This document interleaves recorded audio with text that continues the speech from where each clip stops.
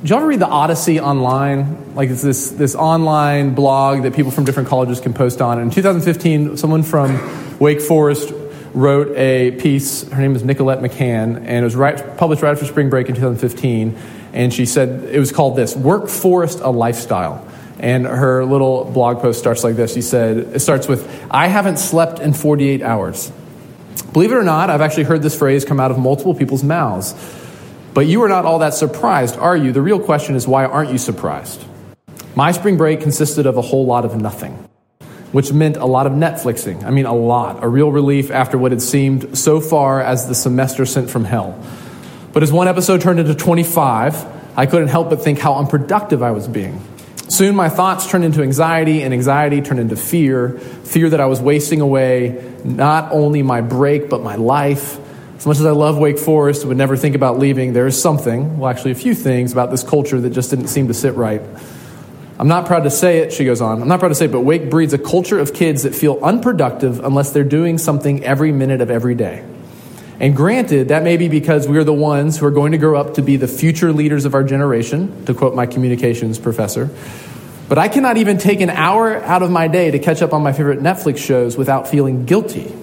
There's something wrong. At first, I thought it was just me," she writes, "that I was the only one who felt like this. But when the topic came up in my communications class, I knew that I'd hit the nail on the head. Even my teacher was nodding her head in agreement when we all raised our hands, admitting just how overwhelmed we were. And that's when it hit me. If the teacher seems to be just as overwhelmed as we are, then why are we doing this to ourselves? We are running in circles just to keep up with each other." Is that familiar? Do y'all feel that right now? One of my favorite authors is a guy named Walker Percy, and in one of his novels, he has this phrase. He says that you can get all A's and still flunk life. And I feel like Wake Forest has that in it's you have that sense here that there's such a push for y'all to be academically, just the intensity with which you're pushed, that you can get all A's here and you can still flunk life. Tonight we're going to talk about work together. And what I want to do as we talk about work is I want us to diagnose the issue, like what's wrong with the way that we see work, and discover the solution together. We've been reading Ephesians together this semester, which is a letter that the Apostle Paul wrote to the church in Ephesus. And tonight we're going to read a short section, which is Ephesians 6, verses 5 through 9. This is on the back of your bulletins. You can follow along there as I read it. This is God's word for us tonight. It is completely true and is given to us in love. "Bondservants, obey your earthly masters with fear and trembling, with a sincere heart as you would Christ, not by the way of eye service as people pleasers, but as bondservants of Christ, doing the will of God from the heart, rendering service with a good will as to the Lord and not to man, knowing that whatever good anyone does, this he will receive back from the Lord, whether he is a bondservant or is free. Masters, do the same to them, and stop your threatening, knowing that he who is both their master and yours is in heaven, and that there is no partiality with him." This is the word of the Lord. So a little bit earlier than this, in Ephesians 5:18, Paul urges the church, he urges us to be filled with the Spirit. And then in verse 21 of chapter 5, which we read last week, Paul says that what this looks like, being filled with the Spirit, looks like submitting to one another out of reverence for Christ. And then he gives us these three sets of relationships where that takes place, where that's lived out. And what he's saying with this is that being spiritual, being filled with the Spirit, being spiritual isn't this private, mystical experience, but it's actually a shared public experience, that it's lived out in community. And last week, if you were with us, we talked through two of Paul's first two examples, the relationship between parents and children and husbands and wives. And tonight, in this text, we have bondservants and masters. And the closest modern equivalent we have in our culture would be the relationship between an employer and an employee, or a coach and a player, or the relationship that you have with your professors. And before we get into talking about work, I just want to talk about one issue, and that's verse 5. This sentence, "Bondservants, obey your earthly masters." Because some of the other translations render Paul's Greek word here as slaves. Slaves, obey your masters. And so this raises the question then, does the Bible condone slavery? And many have said that it does. A number of pastors before and after the Civil War in our country have used this very verse to justify slavery. In the first century in Rome, slavery wasn't about race. About a third of the people were slaves. In Roman, slaves could own property, they could marry, they could buy their freedom. And that's why this translation, the translation that we use, the English Standard Version, that's why it translates this term bondservant, because it was a slave, but it's very different than American chattel slavery. And all of that said, in Ephesians 6, Paul is not condoning slavery, but he's also not condemning slavery. That's actually beside the point of what he's saying here. He's telling Christian slaves, Christian bondservants, how they should live their lives in the tough place that they find themselves. One of my friends says that it's like Paul, as if Paul was writing to a camp of political prisoners that have been unjustly imprisoned. And he's not addressing whether or not they should be there or they shouldn't be there, but he's addressing how they should live where they are now. We need to ask the question, or I want to ask the question with y'all, what has Christianity said about slavery over the years? Well, Paul and others in the Bible say over and over again that when Jesus brings his kingdom, when the kingdom of God arrives, there will be no more slavery, no more bondage, no more oppression. And that Christians are called to work together to make our world look progressively more and more like that kingdom here and now. Paul says in another place that in Christ, there is no Jew or Greek. In Christ, there is no slave or free, but all are equal in Christ. In the Middle Ages, there were popes, Pope Pius II, Paul III, Urban VIII, Benedict XIV, who strongly condemned slavery. In the 13th century, the greatest medieval theologian, Thomas Aquinas, he said slavery was wicked because it denied people made in God's image. It denied them equal access to justice. In the 19th century, William Wilberforce, his passion for Scripture drove him to successfully bring an end to slavery forever in England. And here in the United States, virtually all of the American abolitionists were deeply devout Christians. They saw that all slavery was the direct antithesis of the Bible's commandments to love your neighbor as yourself. Slavery is the opposite of what Paul urged last week, putting other people's interests before your own. How can you ever treat as property those whom Jesus died to rescue? It was the Bible that finally dealt the death blow to slavery after thousands of years of its existence in most every culture around the world. And it's why places where slavery still exists most openly today, like there's Mauritania in Africa, there's still, I think they estimate like 2 or 3% of the country is still enslaved. Places where it still exists today openly are non-Christian cultures, because the Bible, wherever it is taken seriously, always sows the seeds for the abolition of slavery. Even if many have twisted a few biblical texts in impossible directions, trying to defend the indefensible. So Paul's not addressing in our text tonight whether or not slavery is wrong, but how those who are suffering as slaves should live here and now. So what is the issue in our text tonight? Well, like I said earlier, the closest modern equivalent we have in our culture to who Paul's addressing would be the relationships between an employer and employee, or to teachers and students. So as we think about this together, I want to bring into focus your work now as students and your work in the future when you graduate here and you have jobs. There was an article last week. There's an article last week in The Atlantic written by a man named Derek Thompson. And the name of the article was "Workism is Making America Miserable."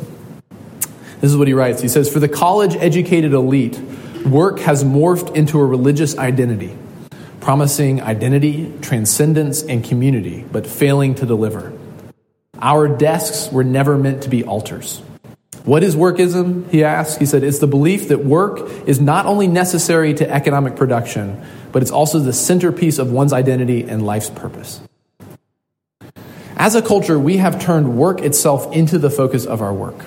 Why do we work? Why do you grind it out? Why do you bust your tail in your classes?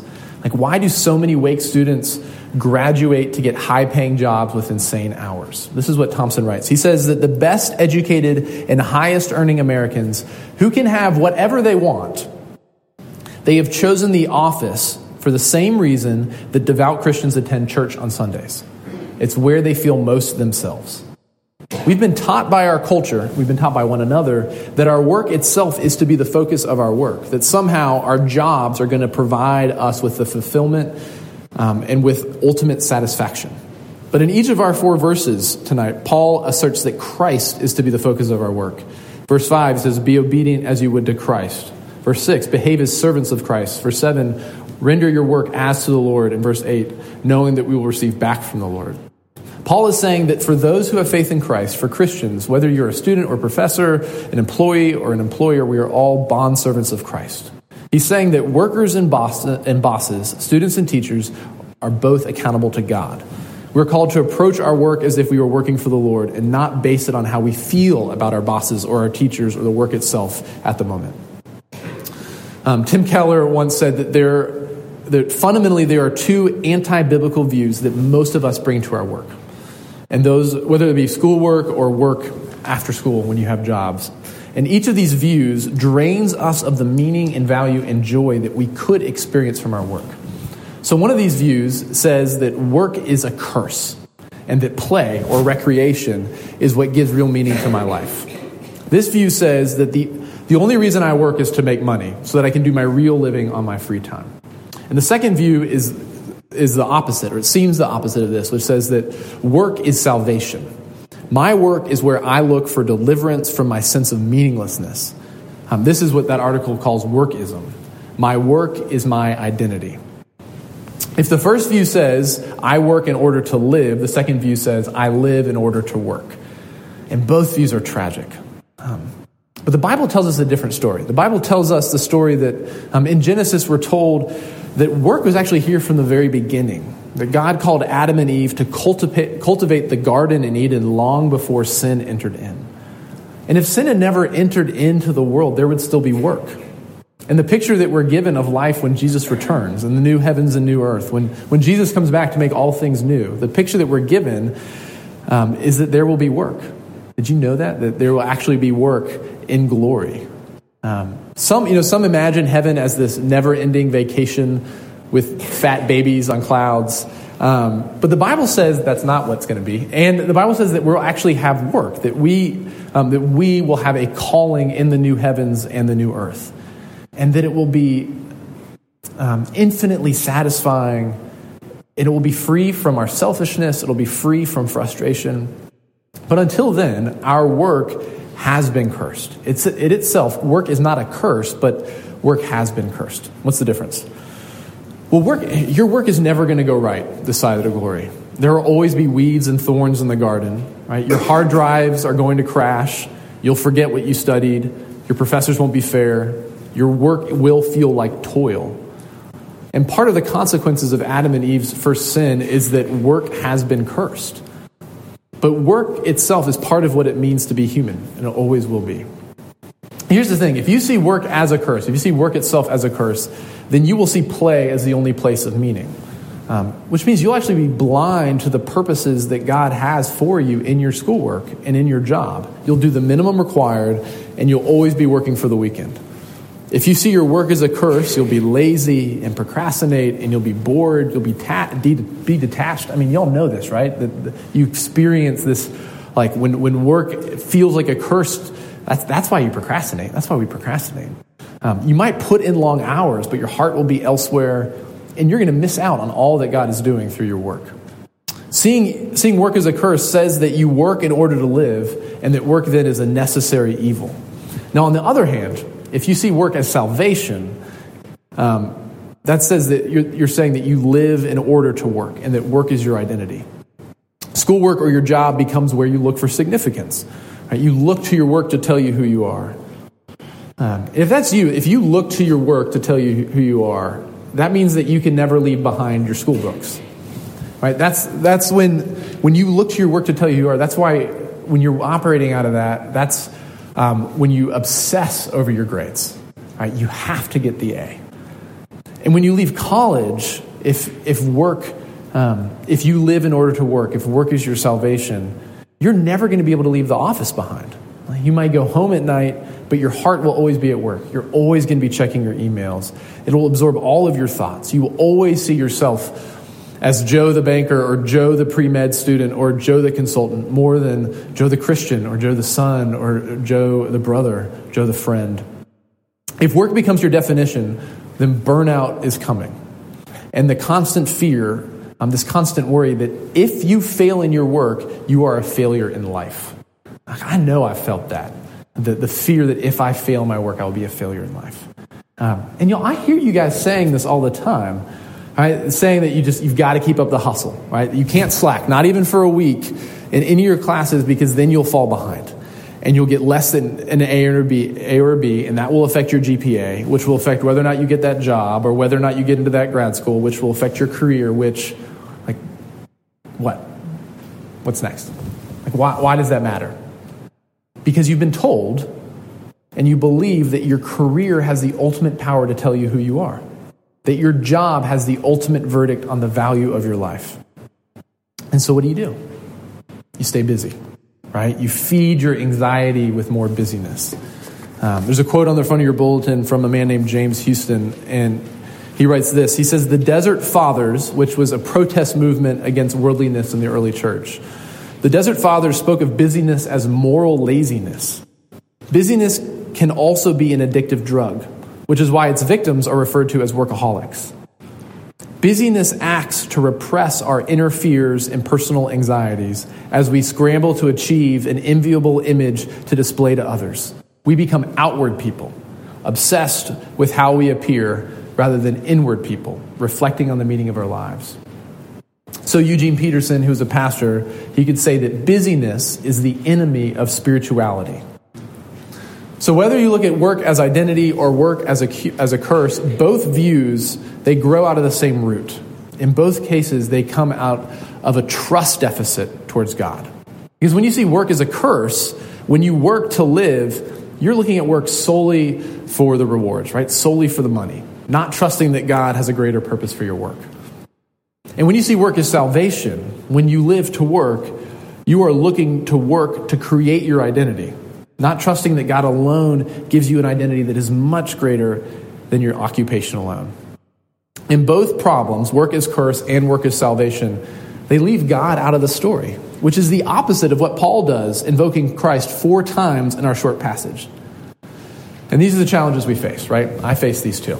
And I think most of us don't just have one of these issues. As I was thinking about this, I was trying to divide it. Are there work as live to work people, and is there work to live people? I think they really overlap. I mean, they overlap for me in my heart. We all live with divided, confused hearts.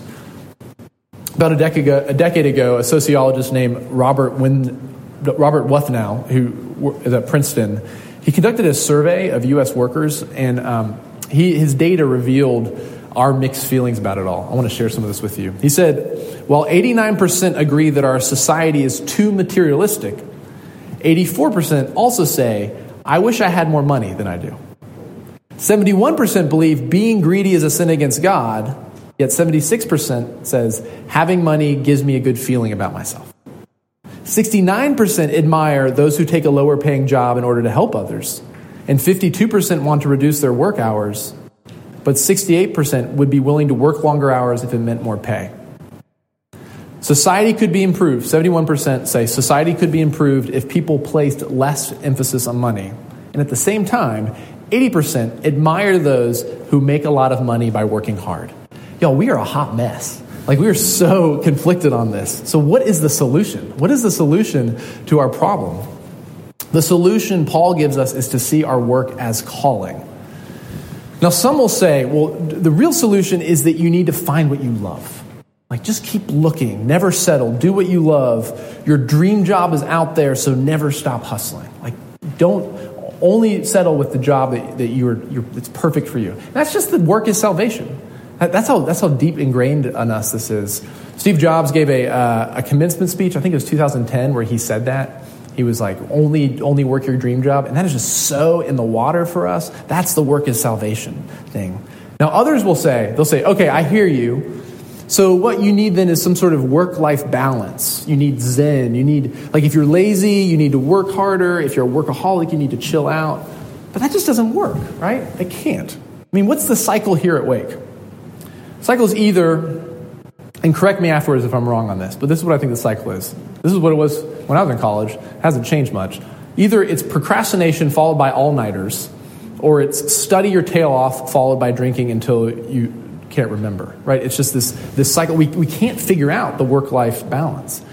And as I was trying to figure out if the rhythms here are seeing work as salvation or work as curse, right? Does Wake live to work or work to live? I mean, I just don't think you can pull the two apart, right? They are like these evil twins that are always intertwined. And the problem with this thing we hear about trying to find the right life-work balance is that it doesn't address the deeper heart issue. The answer needs to come from a radical new version of work. We need to see work, whether it's your schoolwork or your work after you graduate, as a holy calling. This means that the deep answer to our dissatisfactions from work are not going to be found in time management strategies. It's not going to be found in the perfect career, because that doesn't exist. It's going to be found in finding God's beautiful purpose for your work.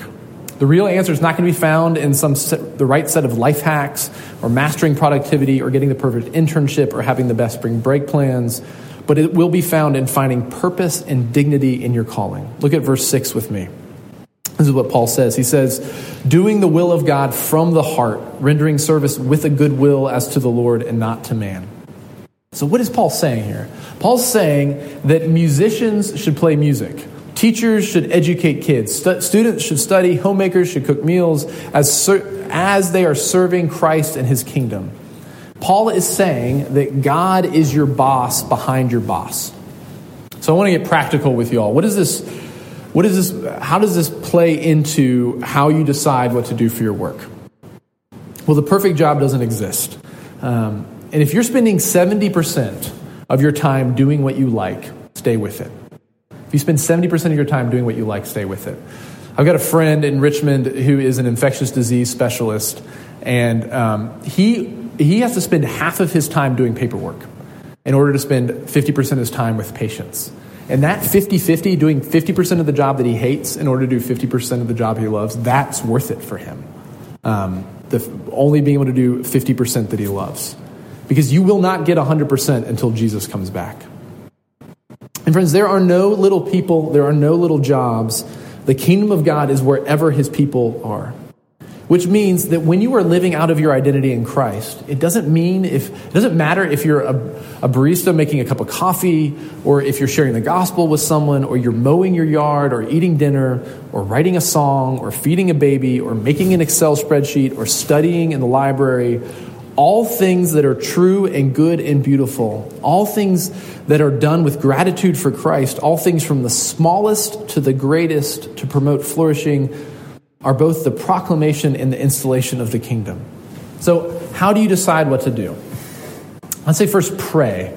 Ask God to give you the wisdom and discernment about where he wants you to serve in his kingdom. And whether that's operating on people's brains in the 40 years of school that you need to go through to do that, or it's being a consultant in some big consultant firm, or starting your own business, or practicing law, or teaching third graders, or being a mom and a dad one day, or going into ministry. Whatever it is, it has meaning. Because you have meaning to God and Jesus is alive. So do work that loves and serves your neighbor and brings glory to God. That's what I mean when I say that work is a calling. That God calls you into your own lives to do work that brings him glory and service to your neighbor. And friends, Jesus had a calling. And he never took his eyes off of it.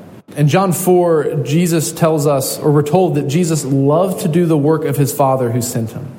Even though it meant loving self-righteous people and loving angry people and loving ungrateful people and loving annoying people, the Bible says that the reason Jesus went to the cross to fulfill his calling, to do the work of rescuing sinners from sin and death, was because of the joy set before him. Jesus loved his Father who sent him so he could love the people his Father loved and called him to serve. Jesus had no resentment for people. And he did work hard. He worked so hard that one time he passed out, just completely worn out, in the bottom of a boat during a storm. But Jesus did not seek his worthiness from his work. His fulfillment came from serving his Father in heaven. So the question we all must ask and answer for ourselves, something that you must ask and answer for yourself, is will you trust the one who went to the cross for you when he gives you your calling? Will you serve others, putting them above yourself out of love for Jesus, out of trust in him? Do you see how different that is from working for money or working for self-worth?